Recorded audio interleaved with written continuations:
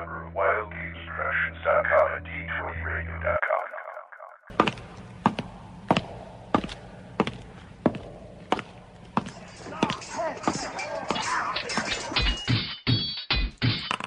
Roll for Initiative. Welcome back to the Roll for Initiative podcast, issue number 45. 45. We should be at 50 now, but, we take so many breaks. Nah, I'm kidding. Last week we didn't do a show because I was sick. Now this week Jason's sick, but he said, he wrote and demanded that we do a show anyway without him. He said the fans need to have a show, and he didn't want to go too long without it, and that's how dedicated he is to the show. The show must go on. Yep. I'm DM Vince, and this week we're going to have Matt sit in. He's going to be DM Matt instead of producer Matt. Hello, everyone. And as usual, DM Nick is here. Hello, everyone. I'm on a much better connection now. Hopefully. Oh, no, I'm at home, not at Castle Greyhawk. So That was pretty bad last time. We were talking, and you were like 30 seconds behind us. Well, the flaming thrower, we're like, that was last segment, Nick. I know. You would think with Mordekainen and Tensor and everybody like that, they would have a good wireless connection there. But no, they don't pay their bills, So, what'd you do this week? Nick? What did I do this week? Yeah. Let me think. I didn't say Homer Simpson. Okay. Besides working at the new job I had last Saturday. Yay. Last Saturday we had our monthly Hackmaster game. Sweet. And had a new player. And he's like 15. He lives down the street from us. He was playing AD&D First Edition with us too. And that was his family that I talked about earlier, how his folks and his sister and everybody, we all sat down, kind of did an AD&D session. And I talked about with him, I do this monthly Hackmaster game, and he's like, oh, that sounds kind of cool. When do you guys get together? And so he joined us for that game, and couldn't really tell if he had a good time at first because he just kind of sat there. Yeah. And was very quiet and very reserved. But afterwards, I understood from him he was kind of taking everything in and just kind of absorbing in all how everybody was. Younger kid, somewhat shy. I can understand. But I also told him that there are other people his age there. So we got about almost half the group is around 15, 16. Awesome. Which is pretty good. Yeah. So right after the game, after we got done, which was like at 2:00 in the morning. Right. We go out to the car. I'm driving him home and everything. He goes, not even before we left, get in the car. He goes, do you have a player's handbook? I'm like, yeah, because I would like to read it. I want to know if I can get more of the books and stuff. I'm like, cool. And he wants to get more. He wants to get try to get some of the AD&D stuff I can lend him too. Yeah. So, Amazon, you can get it pretty cheap right now too. Yeah, and I got some extra copies he can borrow too. He can have my special KKK Nazi one that I bought and threw in the garbage. Well, I got 3 copies of the player's handbook and all the other stuff. So that was really cool. Yeah. No, we didn't see that marking on the book when we sold it to you. Yeah, sure. Yeah, but it was just really cool that he's been looking for something to do, something that was into his interests, and he just didn't. I guess he just didn't know where to go. He just didn't know he didn't know what direction to go to. It's hard, starting later on. I think so nowadays. Yeah. Because it's so much more to where you have to. There's no really game stores to speak of anymore. Not as many as there used to be. No, they're going. And unless you hear it from somebody else who's been in it for a while, sometimes you're kind of in the dark about it. But yeah, when I was a kid, we had Waterloo, the hobby store Waterloo, and we used to go in there, and I could just BS with the guy for hours on end to talk about whatever game was coming out, and he would, advise me what to do and this and that. But yeah, there was like 4 game stores where I grew up. There was Dragon's Lair, there was Star Realm, which was my old stomping grounds, which I went to, and then there was this place called Ground Zero Hobbies or Ground Zero Comic Books and Hobbies, and there was wow, I think it was Hobbytown USA also carried some stuff. Look at you. But nowadays, it's very hard, but I'm kind of glad I got him in there. I talked about conventions and everything with him. It was really cool. Yeah, here in Cincinnati, we're actually kind of lucky because we actually have multiple gaming stores, and we even have some comic book shops that do gaming as well. Yeah. We actually have the Yada Quest, which actually won Goodman Games Game Store of the Year last year, so we're kind of fortunate in that. We actually have My name a is decent gaming community. Check it out. My name is Matt, and I have a cool gaming community. Yeah. Nice. Cincinnati's the place to be here. I know. I'm going to Big move. jerk. We're just 10 years behind everyone else, so that's all. 10 years behind us and 5 years ahead of UK. Exactly. So what did you do this past week, Matt? Well, both of my gaming groups were canceled, unfortunately. One was due to a basement flood where we gamed. No gaming books were harmed. He carefully removed each one with the tender, loving care they deserved, which when you Thanks, see St. Cuthbert.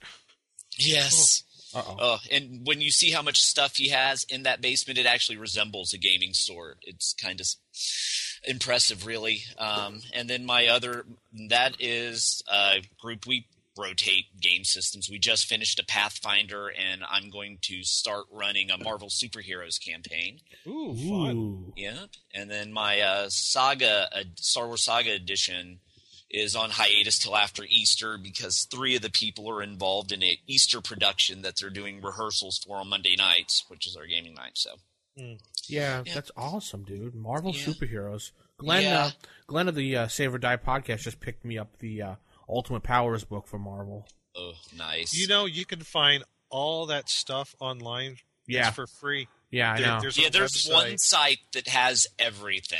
everything. I'm like, Yes. if It's I all- ever run a Supers game, that's the one I like to do. I'm Is no it- Champions guru, that's for darn sure. Is it legal to put that up there? I'm not even sure. Yes, they never picked up the license for that mechanic for the old face rip system. But doesn't it revert back to Marvel then? No. Apparently the copy or not. I guess the copyright did lapse. All right. Well, for just in case, we're not going to put up a link because Right. I don't want to get We in won't. trouble. Yeah, Just- we won't. Here's share your that. hint. Just Google it. You'll find it. It's very easy to find. Right, Google it or it's whatever. not difficult to find. Yeah, I actually picked up a copy of the Deluxe City campaign set for Marvel, and it is amazing. Yeah, I got all the books now, and finally the Ultimate Powers book, which is such a pain to find. Yeah, and then when you do find it, it's very expensive. Yeah. Yeah. He found it for $8 at Half Price Books. Oh, nice. Nice. I actually picked up a copy of Against the Giants for $5 at Half Price Books. So I was Wow. happy with that. Nice. And then I picked up a couple Rave second edition Ravenloft box sets, some of the Wow. expansion box sets, and the city sites that has Waterdeep. Mhm. The 10 maps of Waterdeep. I picked that up for like $8. Oh wow. That's awesome. Yes, that's the other thing of having a good gaming community. You end up with very good stuff at Half Price Yeah. Books. Yeah, it's true. So what did I do other than being sick Yeah. for a complete week because I had the flu? What, I spent- gaming stuff. Yes, I did do gaming stuff. I actually reopened my blog in the last couple of weeks. So the evilgm.com is my blog. Ooh. So Matt, you can put that in the show notes for people to Yes. read on that. And what I've been doing is just, putting down general gaming thoughts and everything. But this past week, I've decided to make a traveler size of the Marsh Cook BX book from D&D. So I have a traveler size, and I have a picture on the website of that. So it's smaller, more compact. It's, cute looking. And I was doing that, and I was working on a smaller DM screen for Basic, for BX, I should say. Let's see. I've been watching this awesome TV show made by Dead Gentlemen's Productions that made Gamers 2 called Journey Quest. That's journey-quest.com is the website. And it's basically made by the same people. Some of the same actors are in there, but this is what they're doing is a bunch of adventurers on a journey that turns into a quest. And they have the stereotypical wizard who can't cast a spell, and when he goes to cast a spell, he sprays milk at an orc. And the paladins, he just goes, ha-ha, and he sprays milk, and he goes to cast a wind spell, and he gusts off his own clothes by accident. No, don't give away too much. No, I won't. I can't figure out it's either a fighter or a paladin. His name is Glorion, and he just runs around trying to slay as many orcs as possible.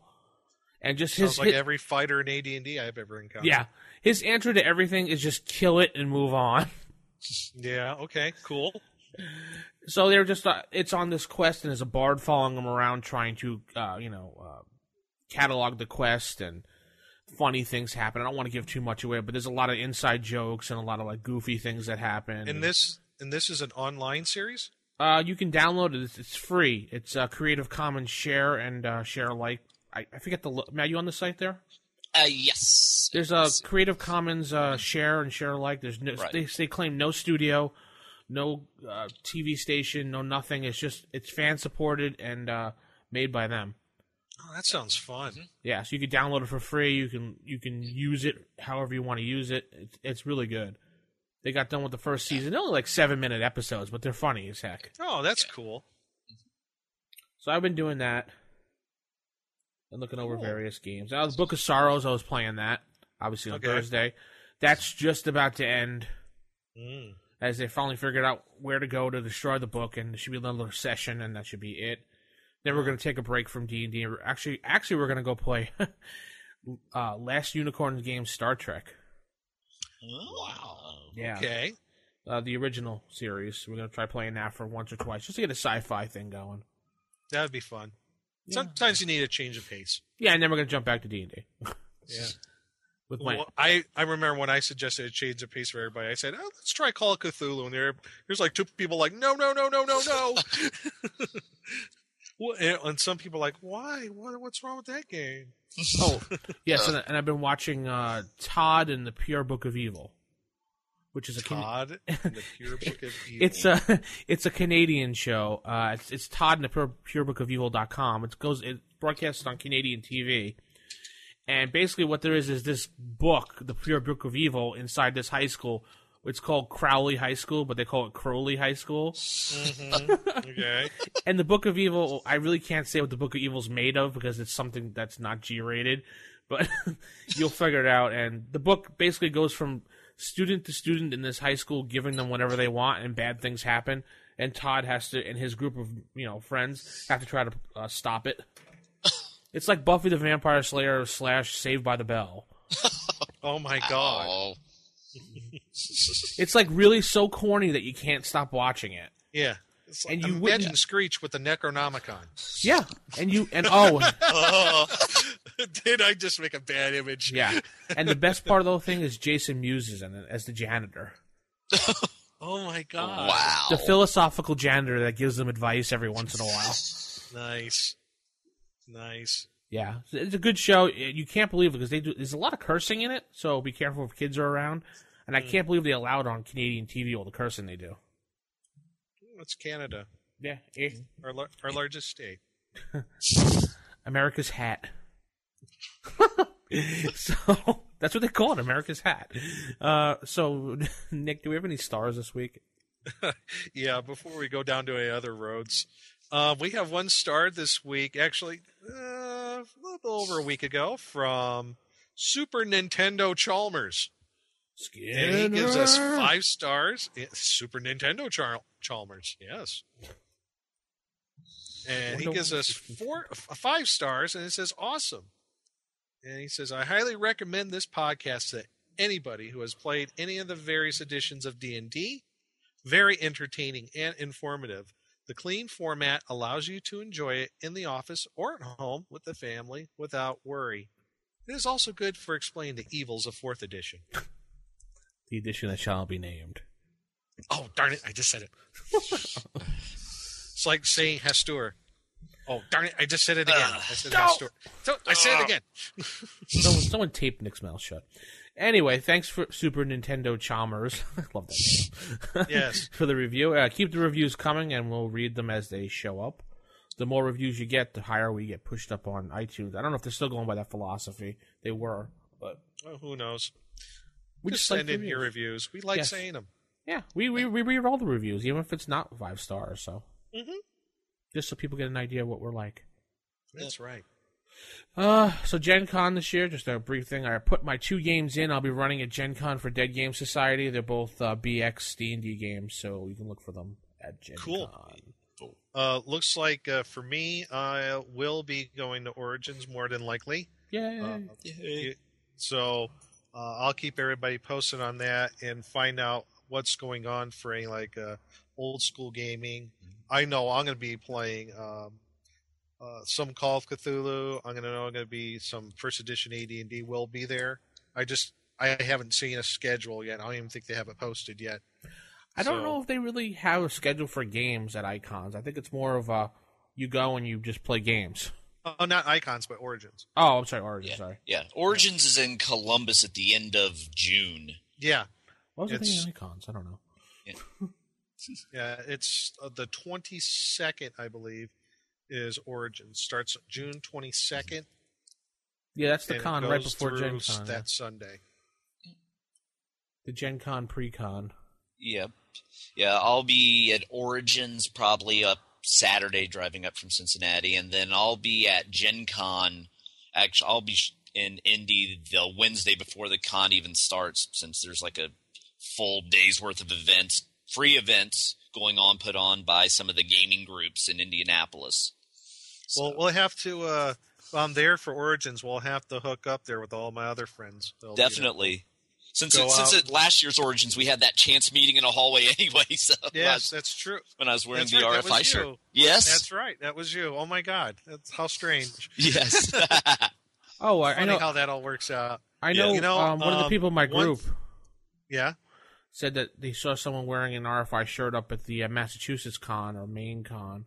I can't think of cool. it. Total Con, it was called. He saw the person, but he didn't have a chance to run up to him and find out who it was. So.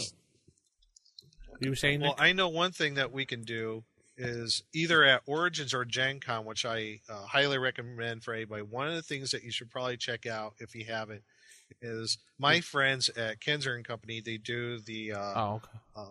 Knights of the Dinner Table live reading. Yes, they do that. Yes. And anybody who ever read Knights of the Dinner Table, you've got to go to the live reader in either one of those cons. It is a hoot. You will have a blast. You will laugh your keister off. Mm-hmm. And it's so fun because you out there, you listeners, might get picked to read. So it's a beautiful thing. Yeah, definitely. I thought you were going to say something else, but if you go to Gen Con, definitely. I don't know if they do it at Origins, but the Hickmans, Tracy and Laura, do Murder Breakfast, I think it's called. Oh, yeah, the Killer Breakfast. Killer They're Breakfast, actually yeah. doing 2 this year. It'll be Saturday and Sunday. Yeah, Killer I Breakfast. had a chance to sit down with Tracy Hickman last episode of Save or Die and had a nice interview with him. That's saveordie.info. You can listen to his DMX, I think it's, or DX. I can't think of it offhand. I apologize, Tracy. His system that he made up, his own homemade Yeah, system. the XDM. Thank you. And another one, Yeah. before we forget, later on this month, GaryCon. Tree. Yes. Yes. No, not Gary Con March Tree. 20 Gary Con 3. Well, yes. GaryCon, March 25th through 27th. So a lot of good stuff going on there. Whew. Jason should be going to that. You can meet him there. Yeah. He'll be wearing We got- his RFI shirt. Yeah, they got original D&D Brown Box going on, run by Tim Kask. Frank Metzer running first edition AD&D. So is Rob Kuntz. Jim Ward's running Metamorphosis Alpha. So a lot of good stuff going on there. And much more. Do they only play all the Gary games at Gary Con, or do they play other things? There's Circus Maximus going on. Okay, I was just curious. Yeah. Looks like Goodman Games is going to be there. Joseph Goodman's running his new system, Dungeon Crawl Classics. They'll be doing a couple of adventures there. That guy's and everywhere. I've heard a lot of good buzz about this. The people who've semi-play tested it at the cons heard some really good stuff about this new system. He's everywhere, that Goodman guy. Yeah, I know. He's like all over the map. I know. So, yeah, a lot of good stuff going on. Well, that was a long news segment there. There's a lot of news going on. Yeah. Yeah. We've been gone for 2 weeks. A lot of things to go over. I don't know. I blame you, Matt. It's your fault. Yes. Let's edit the sage advice. Sage advice. So, sage advice this week. No singing, don't worry. Nick Ah. sang. You sang because Jason's not here, so he can't beat you up. We have no voicemails this week, but I'm pulling up. I have a couple emails here. Alex Schroeder writes into us asking us to comment about the one-page dungeon contest that's happening again this year. Oh, every who's year doing that? I forget. I don't know who the sponsor of that is. He just wrote it into us here from his name. So, Matt will put it up in the show notes. It's a campaignwiki.org/wiki/dungeon-map/1_page_dungeon_contest_2011. Don't worry about writing that down. More complicated than that. Yeah. And you can go there for more details, and it'll give you all the links. So if you want to join in that, you can get some prizes, get your stuff printed from that. Let's see here. We got one from Giovanni. He says, "Hey, you guys. I just started listening to your podcast. Very interesting. I'm a fan of old D&D, so your podcast has been very entertaining. Thank you. I just wanted to say hi from Tokyo. We are a small group of gamers, and we are going to play AD&D pretty soon. Since a good part of us likes old D&D. I also heard that Jason has been to Japan, so I thought it'd be nice to say hello from here. He wants to know this. Also, as a relative newbie to AD&D 1E, I would like to know how you calculate PX for monsters compared to the red box D&D. Probably meant XP. Yeah, probably. I am particularly interested in making house rules to use for bits for various and other versions, but he wanted to know how he calculate XP. Nick, how do you do it? Well, there is rules in the DMG for that in the first edition Dungeon Master's Guide, and I am furiously flipping through the books here, and I'm trying to remember what page it's on. There's a matrix for it. It basically depends on the hit dice of the monster. You look in there. Yeah. In fact, here's the page 85. You look up the hit dice of the monster, and there are some extraneous things that could modify the experience points. Yeah. Let's say a 3 hit dice monster. Basic XP value is 60. 4 extra hit XP per hit point. If it has special abilities, that would be things like 4 more attacks per round, missile discharges, armor class 0 lower, special attacks like blood drain, hug, crush, special defenses, high intelligence, spells. You get additional 25 experience points. Exceptional abilities would be like level drain, paralysis, poison. It's all listed here. Mm-hmm. And you'll get additional 65 experience points with that. So, depending on what the creature is, you just go by what it is in the monster manual. Total up, its hit dice. Does it have any special abilities and exceptional abilities? You add that to the XP total, and there you go. Yeah, you could do that method directly by the book, or you could just give like a general XP at the end of the adventure for everybody. No, we are all by the book here. No, we're not. No, we're definitely not. Definitely not.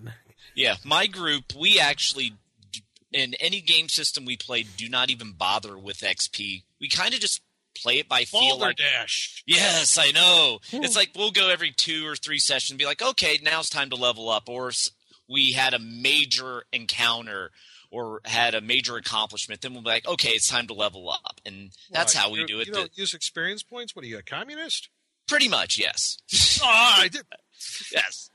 Yes, our by the book person is not here today, so I gotta do XP by the book because I'm gonna make those people earn it. I just give general XP based upon how they played in the game. I mean, if they defeated like a giant demon, we're gonna give them the XP for that. But generally, I'll just I'll give round numbers, and I hate giving like 121 hit experience points. Like, come on. Make them earn every little XP they can. 0.25. Earn for it. Okay. Well, there you go. Look in the book, and you'll find the way to do it. Yep. This next one comes from Scott. He said he's new to the show. Welcome. I really like what you are doing. Thank you. I recently got back into old school AD&D, and RFI is really titillating my interest. I bought the iPhone app to support the show. Thank you very much. We appreciate it. Any support You helps. actually bought an iPhone just to get the app? No, I bought the iPhone app to support the show. Oh, I was like, wow, that's dedication. I don't think anybody's that dedicated, Nick. He says, I would like to see the actual play Quest for the Book of Sorrows added to the app. Also an enjoyable presentation. Thank you. Thanks for the great work, Scott. I don't think we can add that to the app. Can we, Matt? I don't think so, because the actual plays would have to be hosted by Libsyn to be automatically included in the app. We might be able to come up with a workaround, but no guarantees on that. Yeah, you can't pull feeds on that thing yet, right? Right. I don't believe you can. I'll look into it to see if there might be something we could come up with, but it's You can kind still of listen through the iTunes on the iPhone app anyway. right. So, Yeah, that's true. Yeah, I guess he just wanted it so when he puts the button, he could just pick whatever he wanted. Yeah. Okay, the next one comes from Mark. First, I really enjoyed the show. I was just listening to the part in episode 43 about how to mechanically do a chase or race. As a edition that shall not be named player, I recently did a race that took place in the city as a skill challenge. What's a skill challenge? Oh, anyway. With each character on their own timeline based on successful or failed skill checks. Again, I don't know what the skill check thing is. The player who accumulated the required amount of successes won the race. I never told the player that and it did create some race-like tension. Anyways, great program. Just got my eBay first edition core books in the mail today. Thanks. Okay. Cool. I guess that's how they do it in the edition that shall not be named. Yes. Yeah. Yeah. Me and my gaming group, we actually played Aces and Eights, the Kenzer and Company Western game. Ooh, Yeah. And the chase rules in it were rather unique. You actually used a deck of playing cards. Yeah. And depending on what you flipped is whether you had an obstacle or it was our group didn't like it. It was kind of clunky, but we also had the same issue with their combat system as well, considering we would spend an entire gaming session with one gunfight that in game time lasted maybe 3 minutes. It's a very crunchy system. I like it, but if it's your first time doing it, it can be a bit daunting. Yeah, that's pretty much what we ran into. And then we had an instance where someone basically fell down a well, and we could not find falling damage in the core book. Didn't exist. D6. Yeah. Yep, that's kind of what we did. Make it up. Yeah. Look it up. 1d20. Yep. Little Jimmy fell down a well? Timmy, laughing. The next one, our next letter comes from, I love this, razzing the self-proclaimed leader of the Halfling Union. Well, the Halfling Union gave us that certificate allowing us into the Halfling Union, so now our self-proclaimed leader is emailing us. His topic is lawful evil. I was wondering, how does a lawful evil person act? Why does he have to be evil? Why can't he just be good, but his day job sometimes requires him to kill people? Example, like the person who pulls the switch at an execution, or a Marine sniper that shoots people in the time of war. Please let me know what your thoughts are on this. All right. One, you can't use real-world analogies. It doesn't work. I'm sorry. You can't classify a guy who pulls the switch for an execution or a Marine sniper as lawful evil. That just isn't how it works. I'm sorry, but I hate it when you get into these alignment questions. Oh, it's a bugaboo, man. I'm telling you. Just go by what it is in the book. That's all I'm saying. I usually play lawful evil and he sticks within the laws to figure out what evil act he can do. He just twists everything around. Right. Sure. Yeah. He's a real-life rules lawyer. He's a real-life lawyer is what it is. Yeah. I guess so. Okay. And, But go ahead. I just one of those things when everybody in general, when they get into these alignment questions, and I've been on quite a few forums that when they talk about this sort of stuff, someone likes to make a real world analogy, and it just does not work that way. Yeah, and don't do this on the first edition forums at Dragon's Foot. Oh God, no. Yeah, no. There needs to be a neutral ground for first edition that people don't like scream at other people. Yeah. Some people really get screamy in that forum. Mm-hmm. Hit the caps lock and go crazy. And the last email comes from the Angry Monk. Just discovered your wonderful podcast. I enjoy it immensely. You have inspired me to stay away from the newer versions of D&D and return to my original books and modules to relive the glory. I am trying to catch up on the podcast, so I don't know if you've dealt with this issue yet. I know Jason is a stickler for the rules, and so I can already guess his response, but here it goes. I strongly dislike the Vancian magic system. Jason's right now looking around in his house. Is someone talking about me? It just doesn't fit my notion of what a magic user is. Besides, it makes magic users too boring and lame to use at low levels. I've been looking around for a good mana spell point system that fits nicely into AD&D world, that doesn't make higher level magic users fireball casting machine guns. Do you wise sages? Wait, I'm looking for a wise sage. Nick, do you see one? Not at this moment. No. Okay. You wise sages have any advice for me? Thank you, and I really enjoy the show. Shannon, the Angry Monk. Vince, any ideas for a point system for? No, I don't know. I've never used it. I just go what's in the book. Yeah, I do too. Yeah. They are kind of boring. Is right. I mean, yeah. Well, here's one thing I've done. And I think we talked about this in a previous show not too long ago about optional rules and house rules. And one of the things I've done is take, at least for magic users, how clerics get a bonus for wisdom, I give magic users bonus spells based on intelligence. And that helps a little bit, that they seem, so they won't seem so lame, But other than that, I can't really think of a good point system that you kind of graft on to what they have for AD&D. Yeah. What about you, Matt? I know the Palladium Fantasy uses a point system. I've never had a chance to actually play it, though. Mm-hmm. But I can only imagine that it's probably rather overly mechanical, just knowing how other Palladium systems play. Yeah, like Riss. Yeah, Riss or TMNT or Ninjas and Super Spies. But Teenage Mutant Ninja Turtles. But yeah, I really don't see how you would have a really good point system to add to AD&D without really overhauling how wizards gain spells, or how a cleric would gain his spells. You would have to basically overhaul the entire class to make it work right.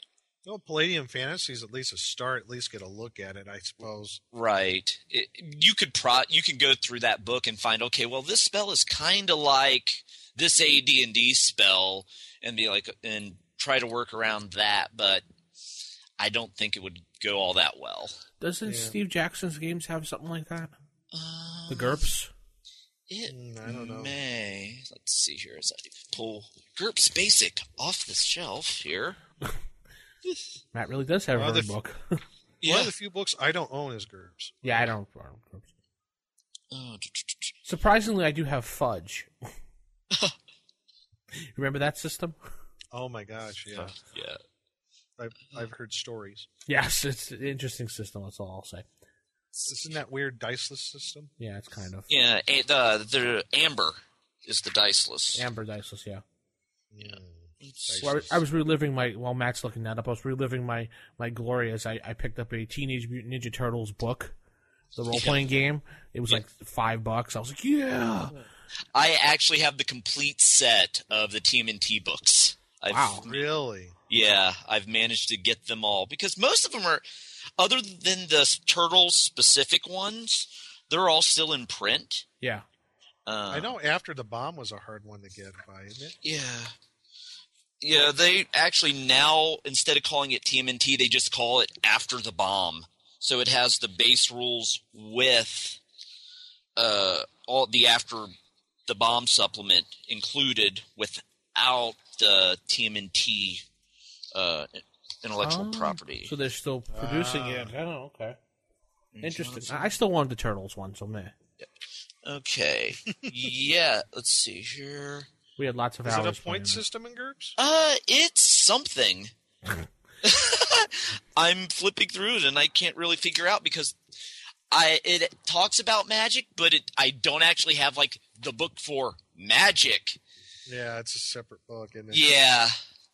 It looks like it may be point based from what I can gather because it went on into how to create magic items in the magic section as opposed to casting spells. So. Well, anyway, we'll post it. If we find something out, we'll post it in the show notes as usual. So we just move on. We don't want to spend too much time on something like this right now. Yeah. We'll just email them if we find something interesting. And if anyone else does find anything interesting, you can email us at what, Nick? I have no flipping idea. rfistaff@gmail.com. Or you can go to rfipodcast.com, and we have our own set of forums there with some very active community posters, yeah, that's it, who are listeners, yes. Or you can call and voicemail us at 570-865-4210, the RFI hotline. The hotline. Where kobolds are standing by. That's right. And we'll head into table manners. Typical. Of all the evil creatures in the world, I'd like to find one with table manners. What, are you kidding me? I spent years cultivating the worst table manners on the planet.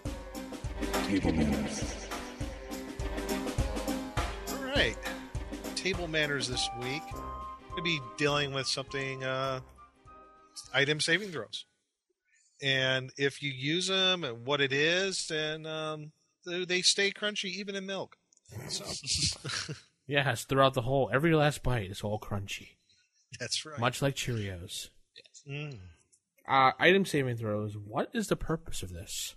Well, item saving throws are used for, well, particular items that a character might own or an NPC might own, or might find in a dungeon, and they are they're subjected to some sort of attack form. Mm-hmm. Either cloth, glass, liquid, metal, whatever it may be, is subjected to some sort of attack, like fireball, or crushing blow, or a fall. And there's a matrix on page 80 of the Dungeon Master's Guide that shows you, whatever the item is, and the attack form, and the target number.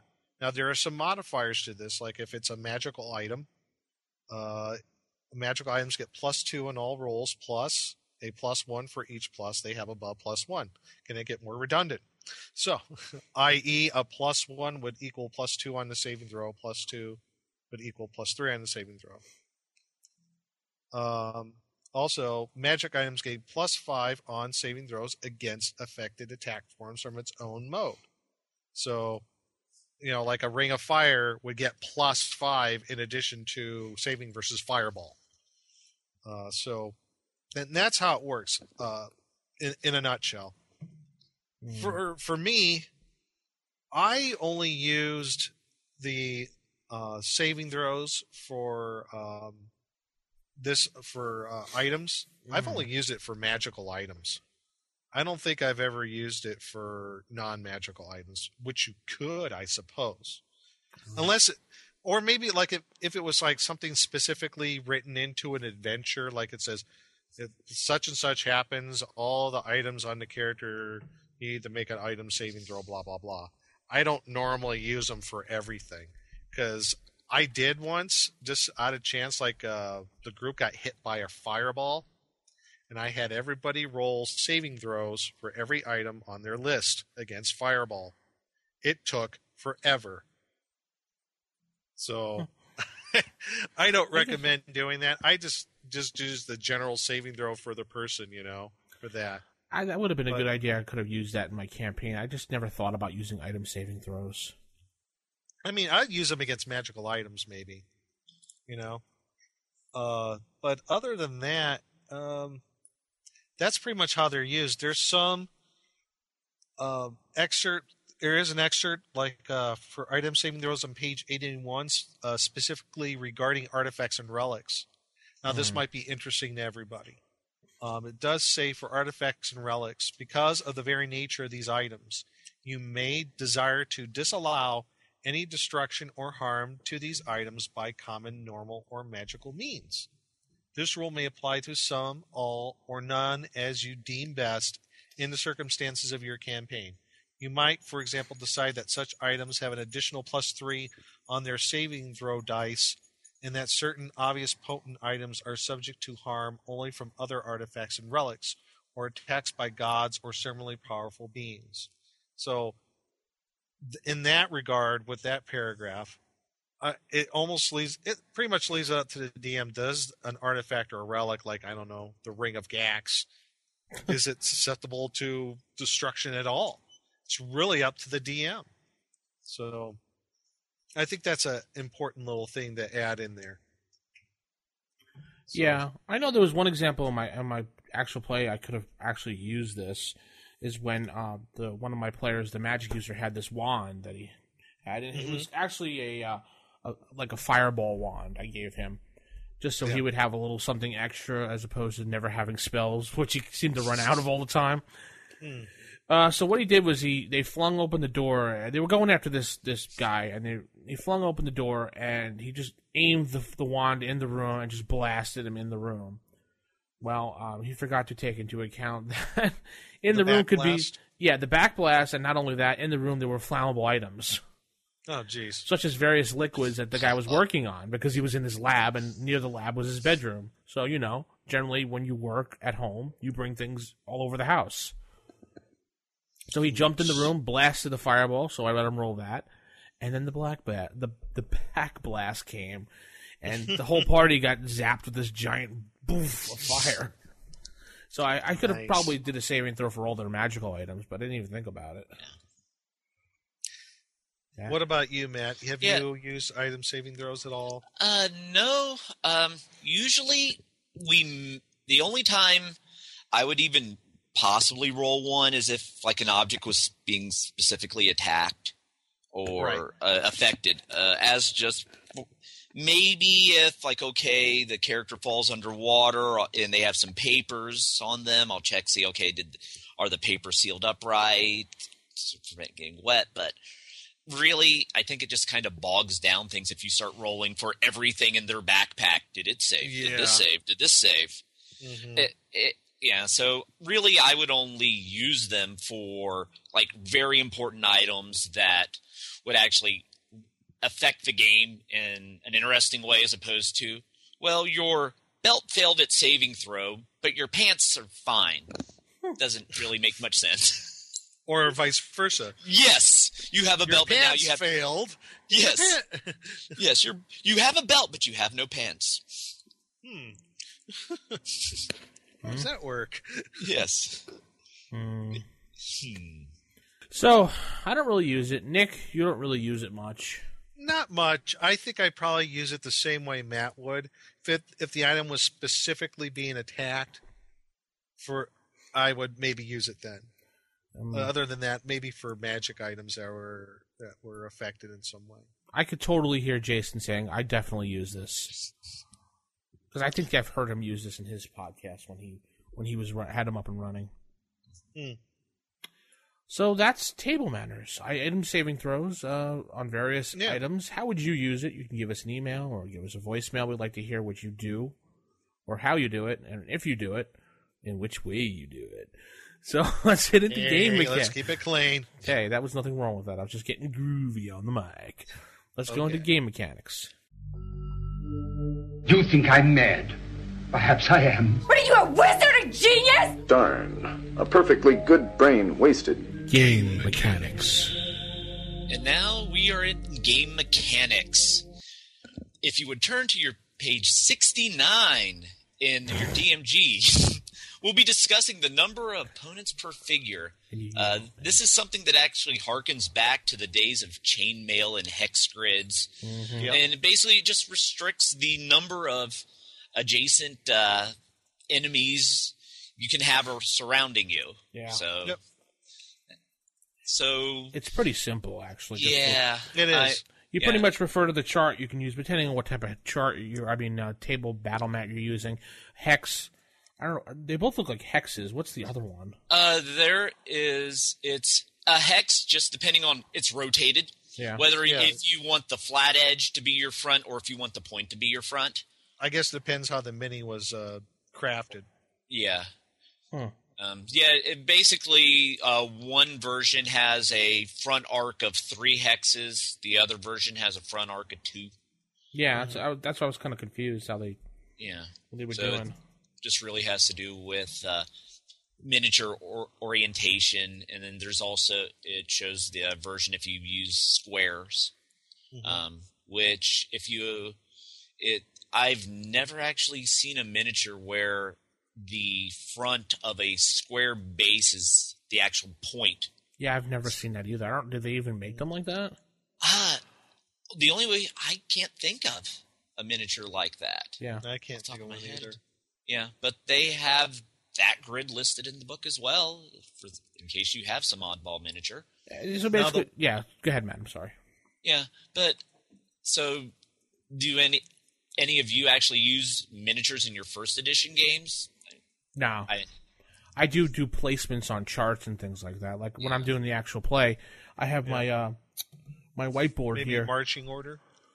Well, I do have a whiteboard, which I will tell the players this is what it looks like, and I'll let them visualize it. But for my tracking purposes, I have where they're X'd at and where they're not, so I can get an idea who's flanking and who's rear attacking and stuff like that. Because that's important. I mean, the +2 for a rear attack is important sometimes. Right. Mm-hmm. Yeah. One thing I found interesting. I'm sorry. Matt, go ahead.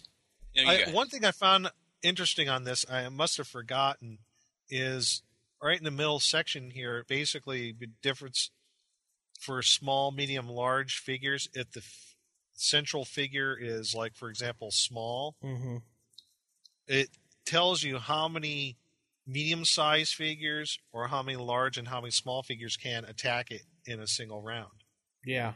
So if you have a small figure that is the defender, I guess you would call it, it can have 4 medium creatures attack it, or 2 large figures, or there are 6 small figures.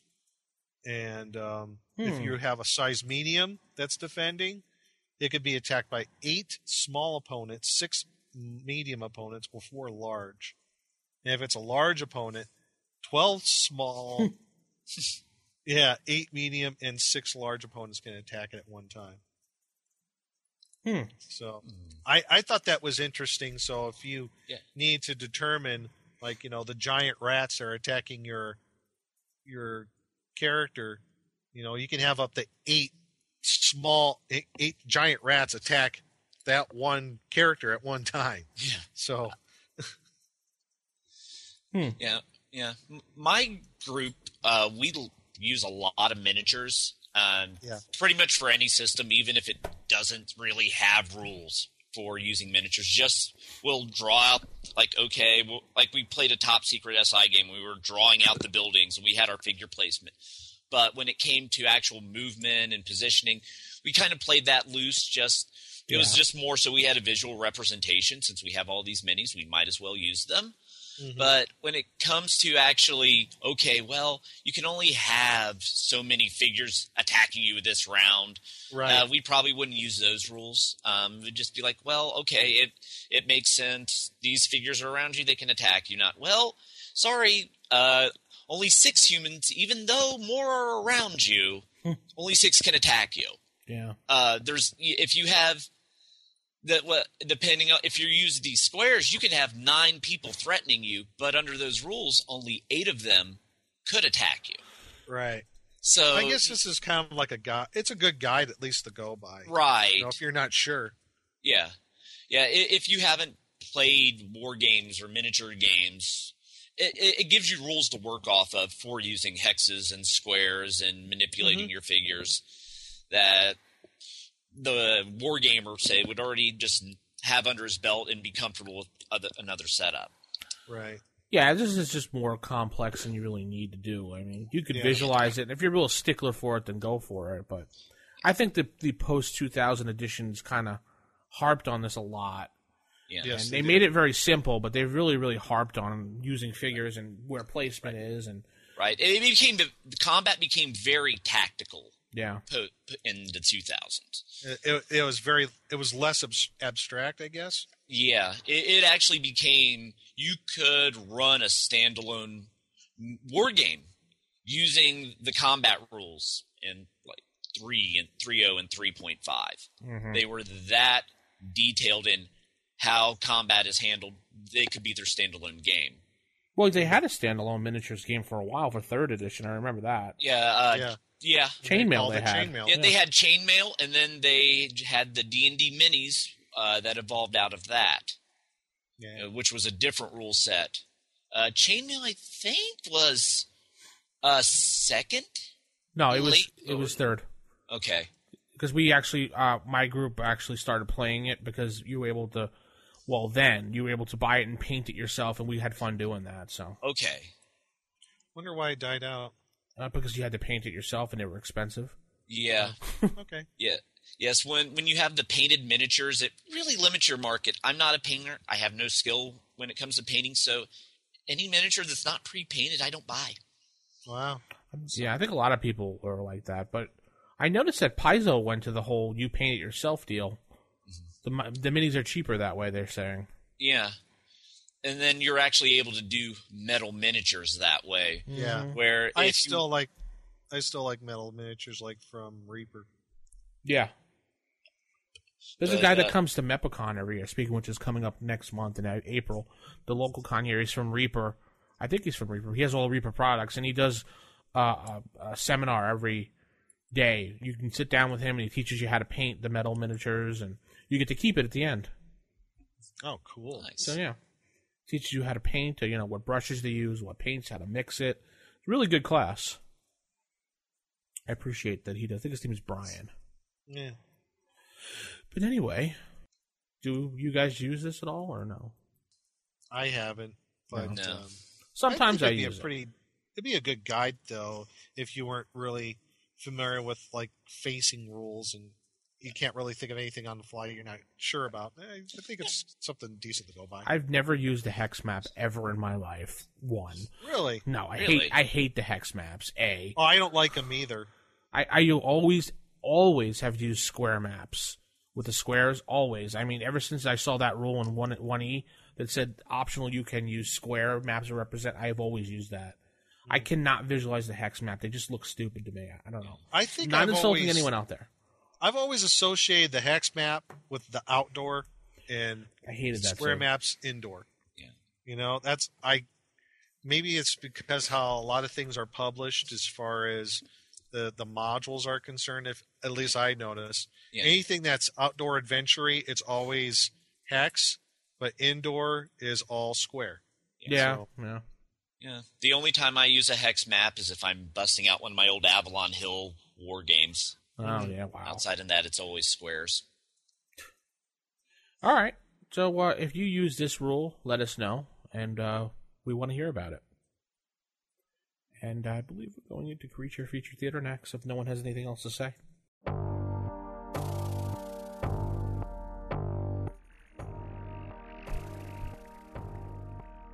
Creature Feature Theater. So the Creature Feature Theater for this week, we have a Meanlock. Hailing from the Fiend Folio yet again. We love that book. Mm-hmm. If you turn to page 63, the Meanlock is that big, hairy, spider-like thing with big eyes, and that's it. No. Oh, that's not it? It's 2 feet tall and covered in black and shaggy fur. Oh my god, Shaggy must be upset. Their heads are white with cut with dark ridges. They have a hard appearance and will cause fear in any person with 4 or fewer hit dice who sees them, causing the victim to fall inert to the ground for 5 to 8 melee rounds. Wow. Yeah, nasty. So these are like they're like a boogeyman creature. Their hit dice are 4, so like around level 4. They're always in their lair. Yeah, 100%. There you go. Oh, and they have paralyzation as their special attacks, and they have dimension. Oh, wonderful! Dimension door as their defense. Yeah. So you could see this thing coming out, going, and then jumping into the shadows in this door and going to someone else. when I was reading the description on this guy, I got the impression, like you said, he's kind of like a boogeyman. He's something out of the nightmares. Yeah. You know? Yeah. He's just very creepy, especially when you get into beyond where you're trying to get into things, Lair. Yeah. When a group of them tries to track you and mark you. Yes. That part got really creepy. So if they know that you're trying to invade their lair, or if you run away, and a group of them, or at least one of them's gonna, I guess, climb out of its lair and track you around. So how can you say one? Yeah. How about the telepathic messages they send you? Yeah, that's the thing. That's the thing about that is they'll track you and mark you, and then they'll send, I guess, psychedelic, disturbing messages to your brain telepathically. I would, you know what I think this would be perfect equivalent of? Freddy. Yeah. Yeah. It's almost a Freddy Krueger kind of thing, Yeah. but they're only 2 feet tall. Well, yeah, but still, I mean, you would think of he messes with your mind. He tries to scare you. He talks to you while you're awake. And then when you start seeing things out of the corner of your eye, will not attack you until you rest. Yeah. And it says, what is it? That your strength, dexterity, intelligence, and wisdom will be reduced temporarily by 1 point each for every hour harassed. Yeah, cumulative. Yes. So you could effectively go into a coma if you don't get some rest from this thing. I mean, that's a pretty nasty little guy here. Yeah. So, I mean, I haven't used them. I mean, but Vince, how would you use these guys, or have you used them? I wish I found this creature when my party was in the dark woods, because this would have been a perfect creature to sneak up on them in the middle of the night when they're sleeping, because there's like an 80% chance that they could surprise even on a watchful guard, it says. Yeah. So these things can sneak up, scratch at the trees and make little noises here and there, and the person looking around, what was that? You look in there, there's nothing there. And these creatures come out, they scare. Yeah, number appearing 3 to 5, so they can, a small group of them can cause some trouble. Yeah, but unfortunately, they're you have to find them in the lair. So I mean, you could make the lair in the woods, right? But it seems like the description's saying they're in tunnels and caves, or someplace light really can't get to. I don't know how I would use these, because that percentage and lair kind of bothers me. You don't have to, like anything, you don't have to go by that. Right. Yeah. I would almost like to use these as, I don't know, just like in a dark woods kind of area, or I don't know, some sort of pit in the dungeon where they might live, some abandoned part of the dungeon. I don't know. Yeah, I could. The way I'm envisioning, I'm thinking using them. They're having the sealed lair. This is for the group that loves to search for everything, tries to loot everything. So you have that sealed lair, and they're like, "Ooh, that's sealed off. We need to get into that." And then it's a mean lock. Then that'll teach them, don't always open everything you find. Right. Yeah, I got my groups like that too. It's like their standard procedure is toss the room. Yes.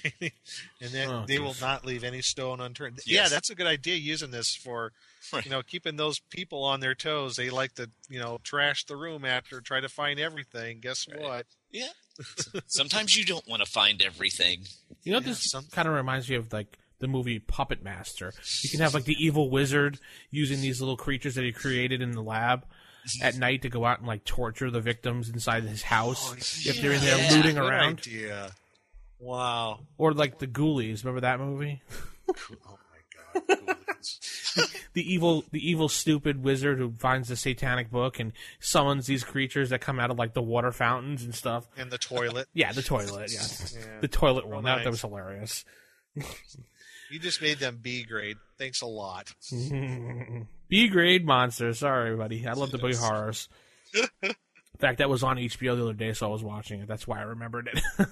Wow, you actually sat down and watched it. Amazing. Because I was like, oh, this is so cool, this movie, and yet it's so lame at the same time, so I had to watch it. So bad it's good? Yes. So bad it's good. So I guess tell us how you use it, and we'll listen. We will? No, we won't. Oh, okay. Dragon Sword, let's head into that next.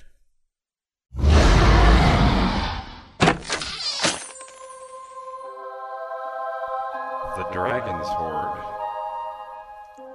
All right, here we are in the Dragon's Horde, and this week we're going to talk about a real cool magic item that I practically forgot about, the Helm of Brilliance. Mm-hmm. Now, yeah, if you look in your DMG, page 145, Helm of Brilliance, it'll look like, just give a description of this guy. It looks like a regular piece of armor, like a Bassinier Sallet, made of iron or steel. It has a command word when you find it out. It somehow could be etched on, however the DM wants it. When you find out its, I guess, command word, you will know how the true nature of this item. And it is empowered. The true nature of the helm is visible to all. The helm is armor of +2 value. Has 10 diamonds, 20 rubies, 30 fire opals, and 40 opals, each of large size and magicked. And each of these gems performs a particular type of magic spell. And anytime when a bright light strikes the helm, what does it say? The helm will scintillate and send forth reflective rays in all directions from its crown-like spikes set with gems. Very Gygaxian there, I must say. Yeah. So the diamonds, each diamond will get, this is where this thing becomes very, very cool, just at the get-go. Each diamond, as you use it, can cast Prismatic Spray as the 7th level illusionist spell. Each ruby will cast Wall of Fire as the 5th level druid spell. Fire Opal will do Fireball as a magic user spell, and an Opal will do Light as the cleric spell. Wow. Each gem will perform each spell-like power in but one segment, so only one segment to cast. But each is only used once. Once you use a gem for that particular type of spell-like effect, it burns out, basically. Cannot be recharged in that effect. So you can't replace a ruby or a fire opal or what have you. Once it's used, it's gone. But it even gets better, folks. Wait, there's more. A Helm of Brilliance also is capable of the following magical properties when activated. 1. It glows with bluish light when undead are within 30 feet. This light causes pain and 1d6 points of damage to all such creatures, save skeletons and zombies. Cool. Which is kind of weird. So skeletons and zombies aren't affected by the bluish light, but a ghoul, ghast, wights, vampires, and liches are affected by it, which is kind of strange. 2, this is where I thought, oh my gosh, this is like the coolest thing on the planet. I want one. 2, the wearer may command any sword he or she wields to become a sword of flame. This brings additional to its other special properties, if any. 1 round of time is required to affect this fire. So even if you had a magical sword, like a giant slayer, it will also become a sword of flame. That's awesome. Yeah. That's what I said. And we all know as young kids and teens that we always wanted a flaming sword because of, all the cartoons we watched. Yeah, there you go. Then 3, the wearer may produce flame just as if she were a 5th level druid. And 4, the wearer is protected just as if a double strength fire resistance ring were worn. But this protection cannot be augmented by further magical means. So, yeah, I like that sword power myself. So it's safe to say first level characters wouldn't have this. No. I think they would. Now there's a few caveats to this. Like I said, once the jewels have lost their magic, the helm loses all of its powers. The gems turn to worthless powder when this occurs. Removing a jewel destroys the gem. They may not be They may not be remagicked. If for any reason the wearer fails to make his or her saving throw versus a magical fire attack, he or she must attempt another saving throw for the helmet without magical additions. There goes your item saving throw. Yeah. Matrices we talked about earlier. Mm-hmm. If this has failed, the remaining gems on the helm will all overload and detonate, causing in multiple whatever effects the gems would normally have. Nice. Ooh.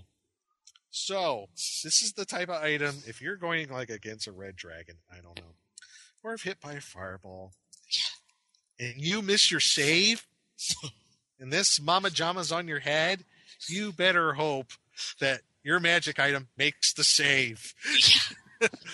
Or everybody in the room or the whole dungeon's just going to get leveled. Yeah. So, 30 fireballs simultaneously. Yeah. And walls of fire and prismatic space, sprays and lights just all going off like flash bulbs. It'd be quite the light show, though, from afar. Yes, it would. Yes. I can't think of a way really to use this other than a questing item, but I don't see why you would be questing for this, really. I don't know. A Helm of Brilliance is... I just like it for its sword function. That is just amazing. Yeah. In itself. The helm in itself is worth 2,500 XP. Oh. So, not that much, surprisingly, for what it does. I think the possibility of this thing going like Death Blossom, like Last Starfighter here, yeah. If it loses its save, I guess maybe knocks down the XP a few. But this is a really cool magic item if you can, get your hands on it. But like you said, Vince, I don't know if this would be something that you would quest for, or it is powerful. I think it would be something that I guess you could in a mid-level adventure. You could maybe go on a quest for this sort of thing. I could see this being something like you're working with this church, and the church hires you because this leader is using this item and abusing it, and they want to take it back to whatever. And your objective is to try to smuggle it away from this guy. I could see something like that. Yeah. I can see something like this. Honest, I don't know why, but this seems like something like the quintessential magic item you would find in a dragon horde. I mean, this is like beyond the magical sword that you would find or whatever.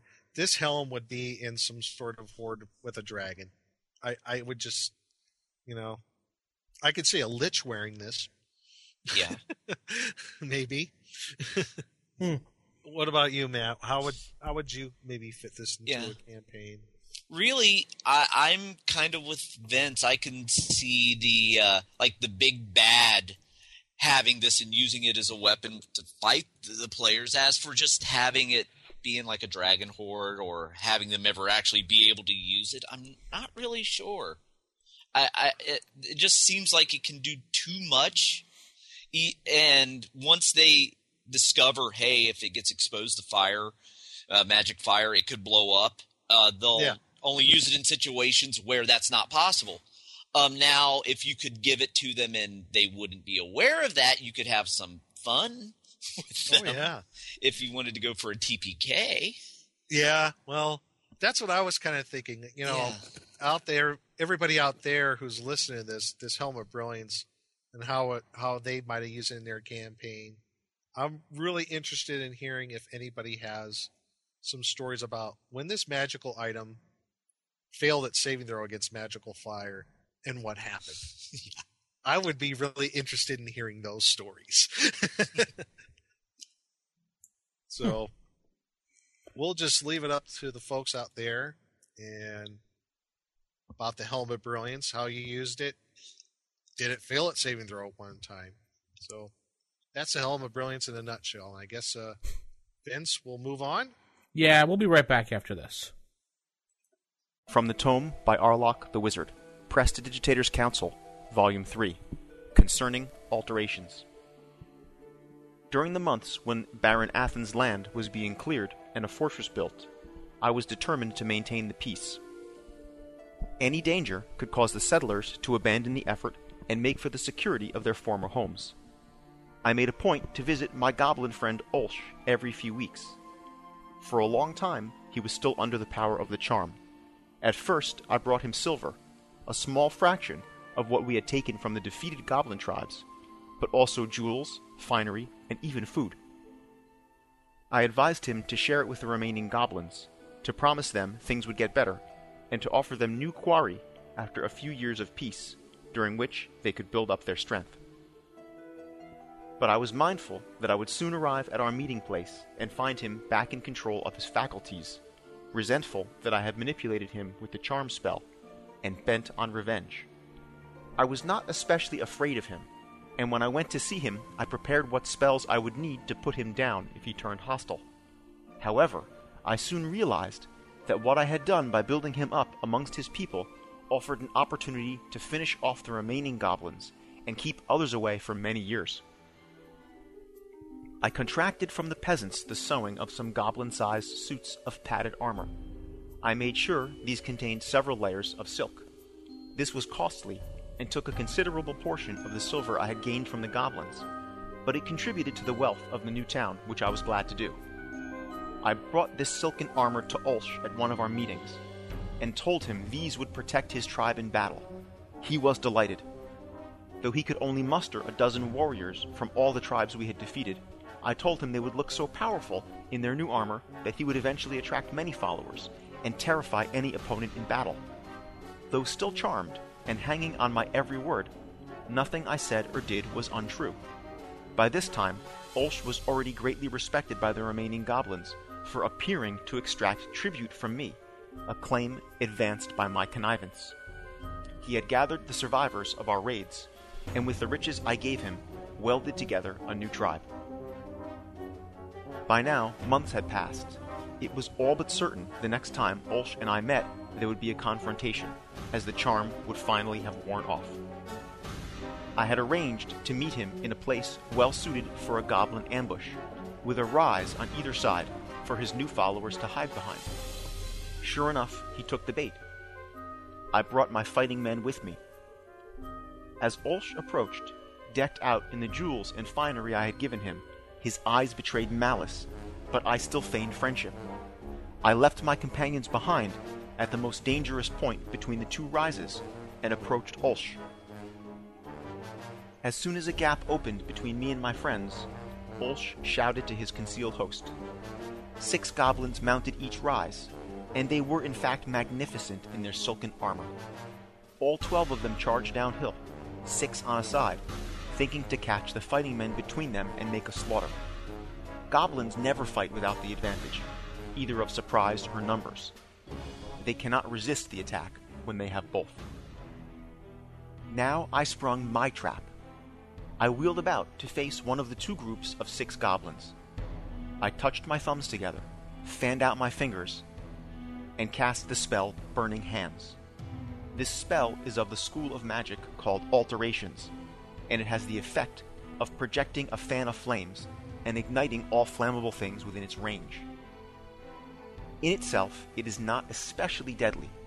It would not have stopped 6 charging goblins for more than a few moments. But of course, they were wearing highly flammable armor. Silk is particularly useful in this regard. Half the goblin force was now writhing on the ground, screaming in their death throes from agonizing burns. The other 6, moments before having been sure of victory, tried to retreat back up the rise. My companions fell upon them, and indeed there was a great slaughter, though not the one the goblins had intended.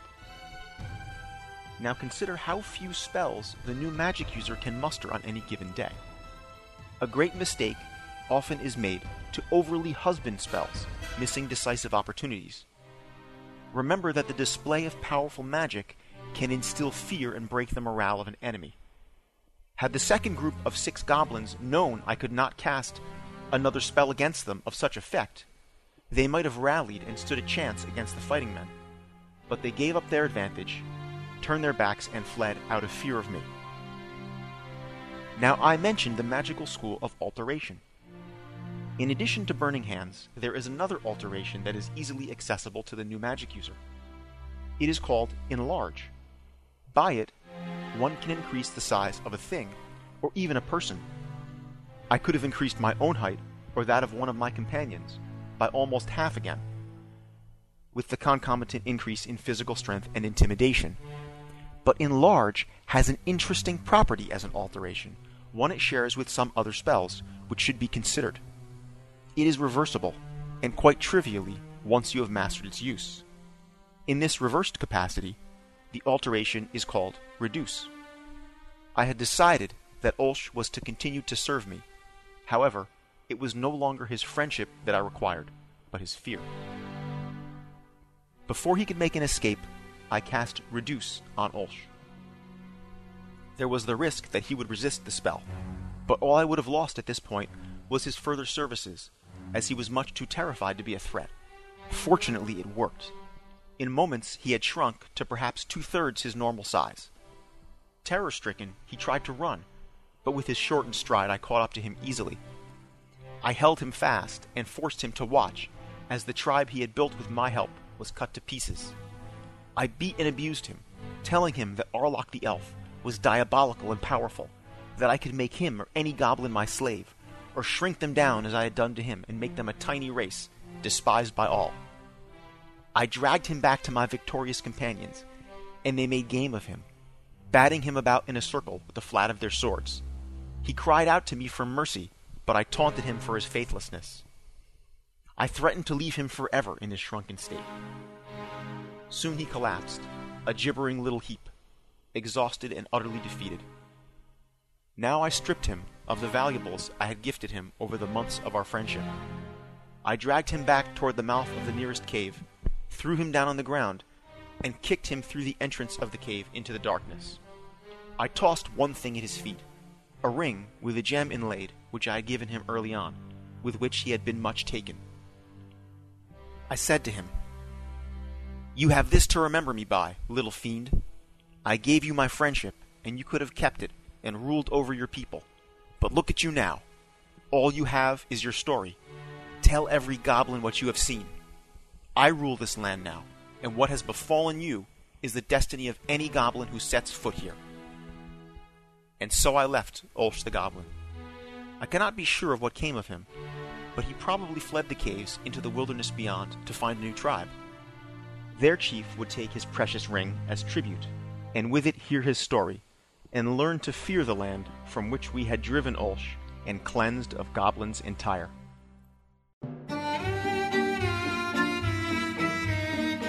So that's going to end the show this week, folks. Hope you've enjoyed it. Hope you've enjoyed the audio segments we provide each week and more to come. I know people are asking for Thane on a regular basis. I don't know what's going on with that as far as the actors. Matt, you have any insight on that one? We're working on it. There's still a few things that need to be worked out before we're able to start deciphering the Thane scrolls again.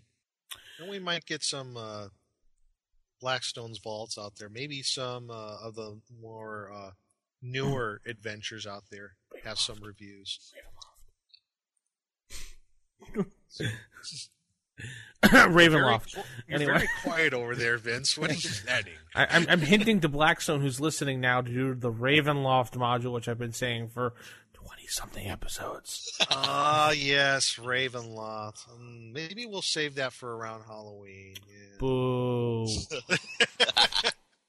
I'll talk to him. I'll see what he can do. He could be very temperamental. And he might throw me to a Zotiog. I don't know. Strahd will get you.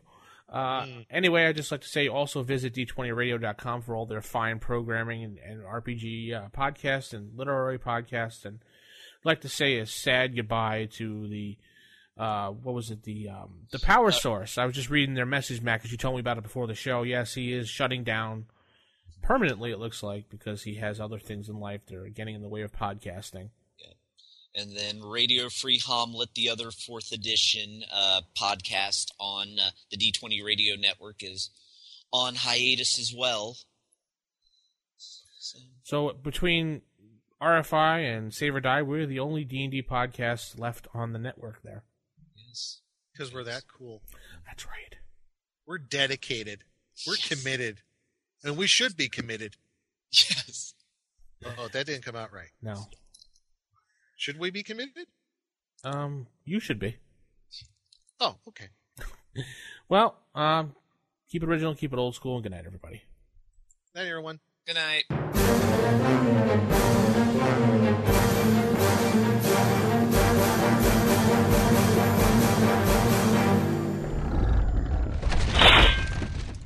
Roll for initiative.